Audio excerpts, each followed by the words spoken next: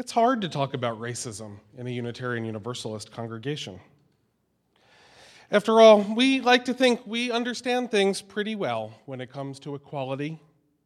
We point to the first principle our congregation's covenant to affirm and promote, that of the inherent worth and dignity of every person, and rightly claim that our theology challenges us to treat all people with respect. It's hard to talk about racism in a community where caring people understand that hatred and intolerance are wrong. We get that. We've crafted a welcome read at the beginning of some of our services that lists in some detail the identities we will not discriminate on the basis of. Things that we understand often separate people outside of this room.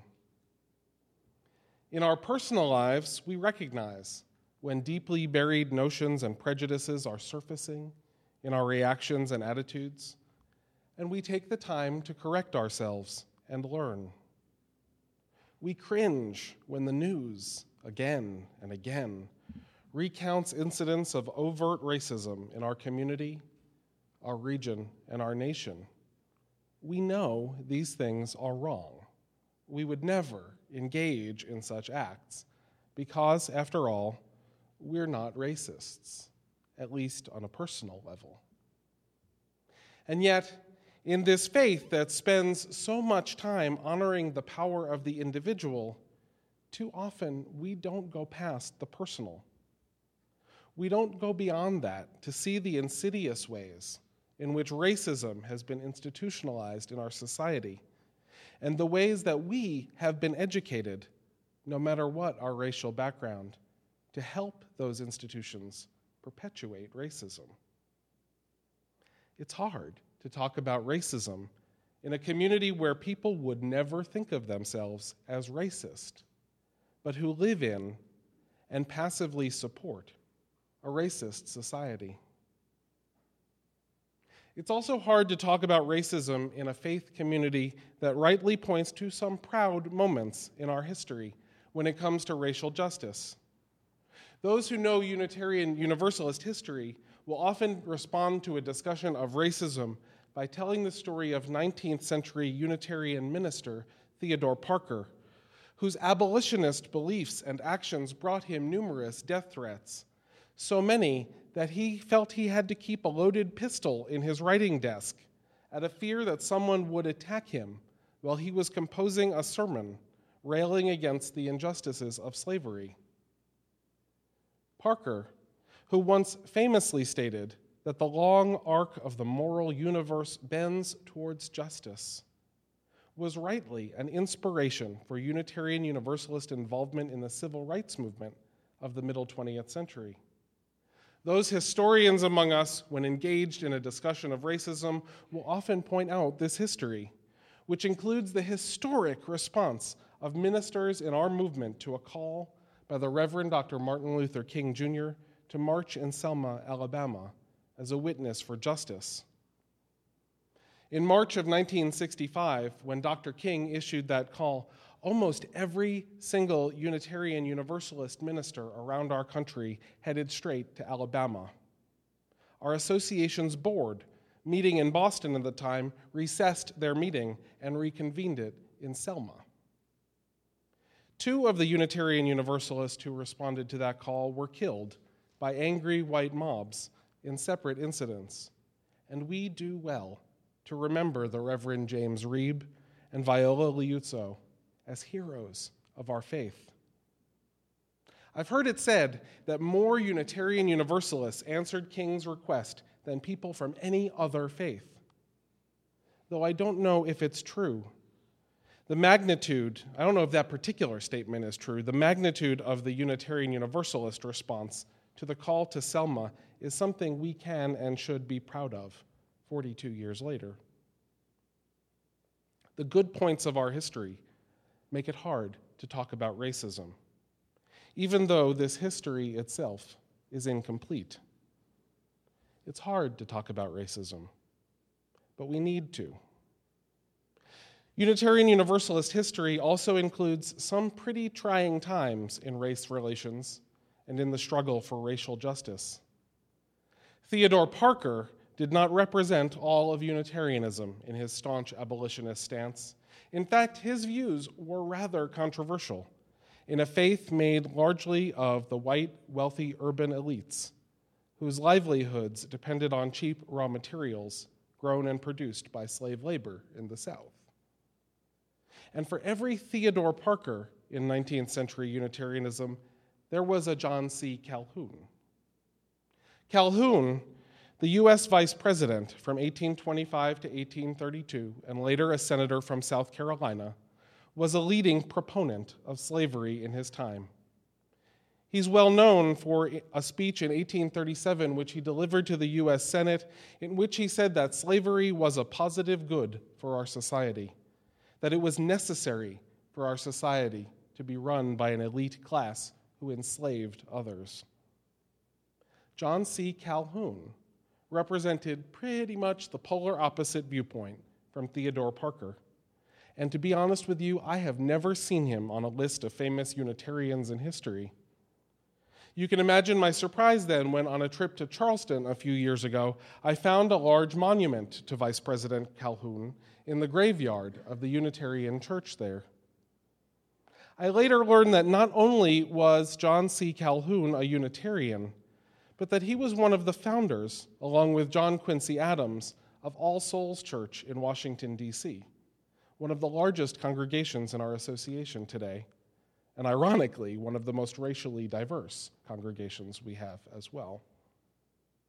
Though we leave him off of our lists because we cannot reconcile his views of slavery and racial inequality with our modern-day sensibilities, John C. Calhoun was a Unitarian.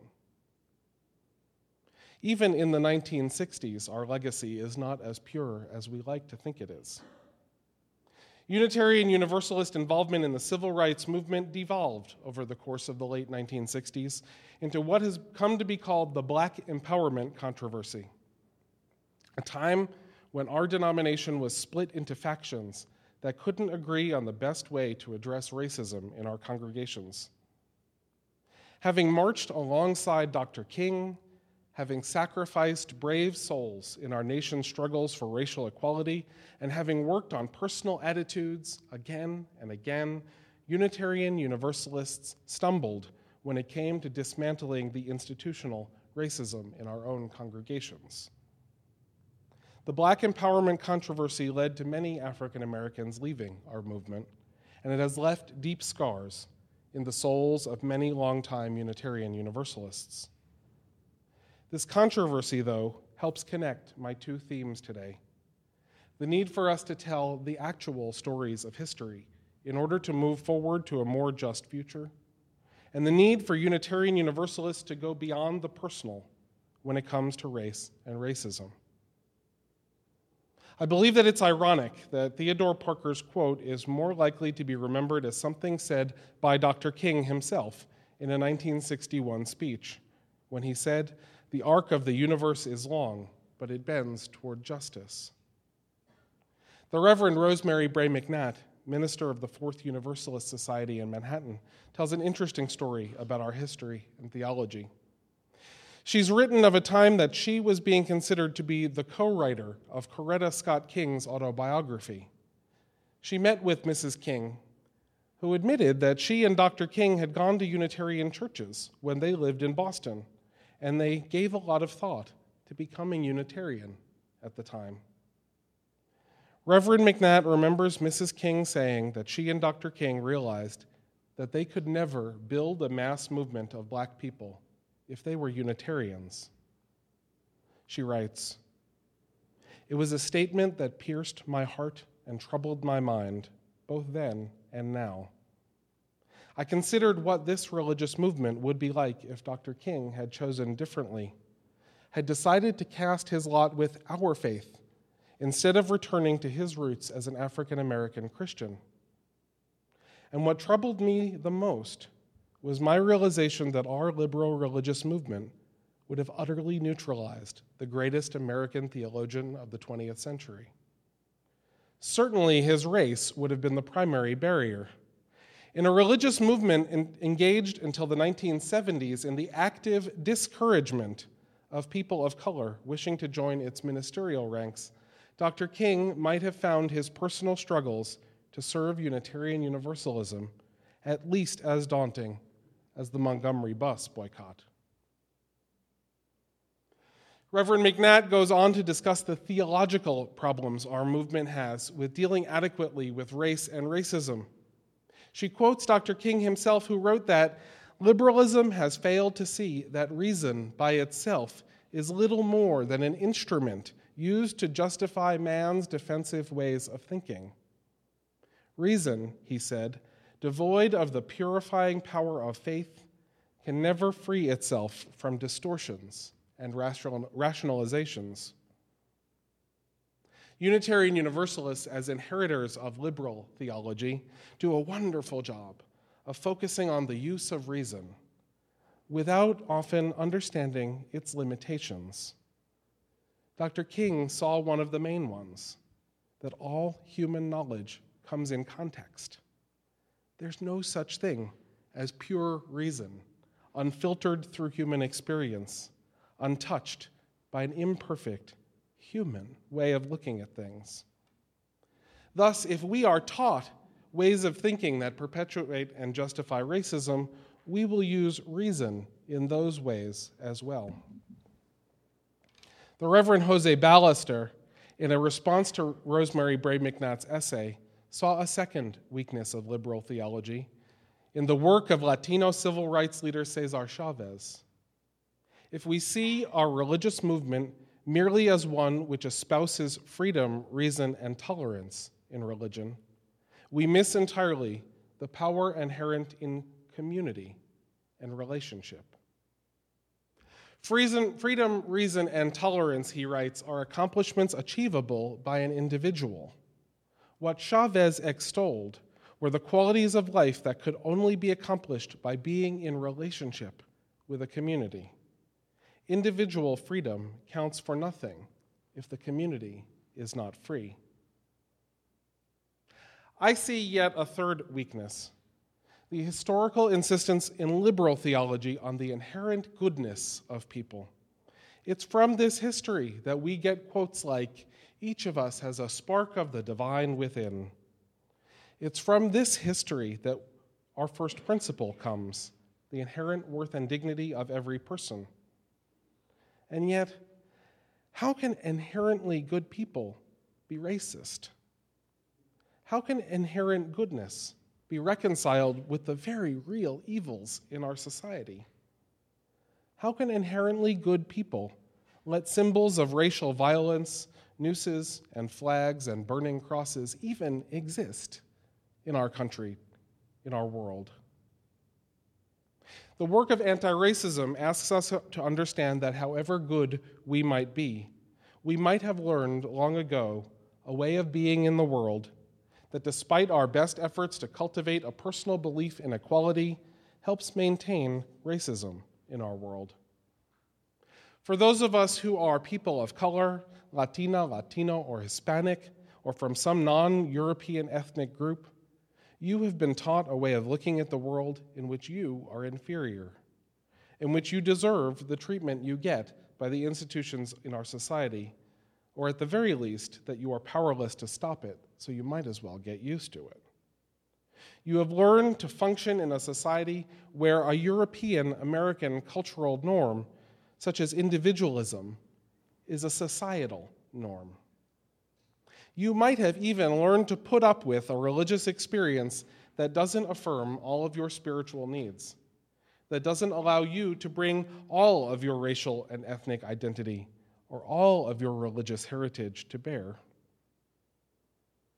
For those of us who are white, we have learned that our passivity in the face of systemic racism will be rewarded. We've learned not to rock the boat. As the Reverend Rebecca Parker puts it in the reading we heard earlier, we've learned to disengage with the social realities of our time. We have formed our opinions and grounded our knowledge in a world whose systems are set up for us to see ourselves as superior, entitled, central, powerful. Even if we grew up in an economically disadvantaged community, we were taught that we could escape that class reality. Dr. Parker acknowledges in her essay that the struggle for racial justice is a struggle to overcome the numbness, alienation, splitting, and absence of consciousness that characterize my life as a white person, and that enable me to live unwittingly, even against my will, continue to replicate life-destroying activities in my society. That's hard to hear. It's certainly hard to talk about. Dr. Peggy McIntosh is famous for her essay entitled White Privilege, Unpacking the Invisible Knapsack, in which she looks at the many ways in which white people are given invisible benefits in our society, benefits we do not ask for, benefits we often take for granted. She writes, I think that whites are carefully taught not to recognize white privilege, as males are taught not to recognize male privilege. So I have begun in an untutored way to ask what it is like to have white privilege. I've come to see white privilege as an invisible package of unearned assets that I can count on cashing in each day, but about which I was meant to remain oblivious. White privilege is like an invisible, weightless knapsack of special provisions, maps, passports, code books, visas, clothes, tools, and blank checks. She then lists 50 things, and we all understand the list could be much longer that are part of this knapsack. Here are 5. I chose them pretty much randomly. I can avoid spending time with people whom I was trained to mistrust and who have learned to mistrust my kind or me. If I should need to move, I can be pretty sure of renting or purchasing housing in an area which I can afford and in which I would want to live. When I am told about our national heritage or about civilization, I am shown that people of my color made it what it is. I can swear, dress in secondhand clothes, or not answer letters without having people attribute these choices to the bad morals, the poverty, or the illiteracy of my race. I can take a job with an affirmative action employer without having my coworkers on the job suspect that I got it because of my race. You get the picture. In discussing these privileges, McIntosh writes, I see a pattern running through the matrix of white privilege, a pattern of assumptions that were passed on to me as a white person. There was one main piece of cultural turf. It was my own turn, and I was among those who could control the turf. My skin color was an asset for any move I was educated to want to make. I could think of myself as belonging in major ways and of making social systems work for me. I could freely disparage, fear, neglect, or be oblivious to anything outside of the dominant cultural forms. Being of the main culture, I could also criticize it fairly freely. She goes on. In proportion as my racial group was being made confident, comfortable, and oblivious, other groups were likely being made unconfident, uncomfortable, and alienated. Whiteness protected me from many kinds of hostility, distress, and violence, which I was subtly trained to visit, in turn, upon people of color. In the end, she concludes that awareness of these invisible systems is the first step in dismantling them. She writes, in my class and place, I did not see myself as a racist because I was taught to recognize racism only in individual acts of meanness by members of my group, never in invisible systems conferring unsought racial dominance on my group from birth. Disapproving of the system won't be enough to change it. I was taught to think that racism could end if white individuals changed their attitude. But a white skin in the United States opens many doors, whether we approve of the way dominance has been conferred on us or not. Individual acts can palliate, but not end, these problems. It seems to me that obliviousness about white advantage, she writes, is strongly enculturated in the United States so as to maintain the myth of meritocracy, the myth that democratic choice is equally available to all, keeping most people unaware that freedom of confident action is there for just a small number of people, props up those in power, and serves to keep power in the hands of the same groups that have most of it already. And so this is our challenge, to see what we don't want to see, what we've been taught not to see. We must understand that whatever our personal beliefs, we operate in systems that are larger than we are. We must understand that we have the power to change those systems, but to do so, it will involve overcoming what we've been taught about how we relate to others in this world. We can no longer be satisfied that our faith has done some good things in history. We can no longer be satisfied that we have trained ourselves to believe wholeheartedly in equality. We can no longer be satisfied with freedom, reason, and tolerance without understanding that all of those things come filtered through our experiences and our culture. We must work together to peer into our invisible knapsacks, to discern what in building community together here is inclusive and what perpetuates a Euro-American norm. It will be hard to talk about. It is hard to talk about.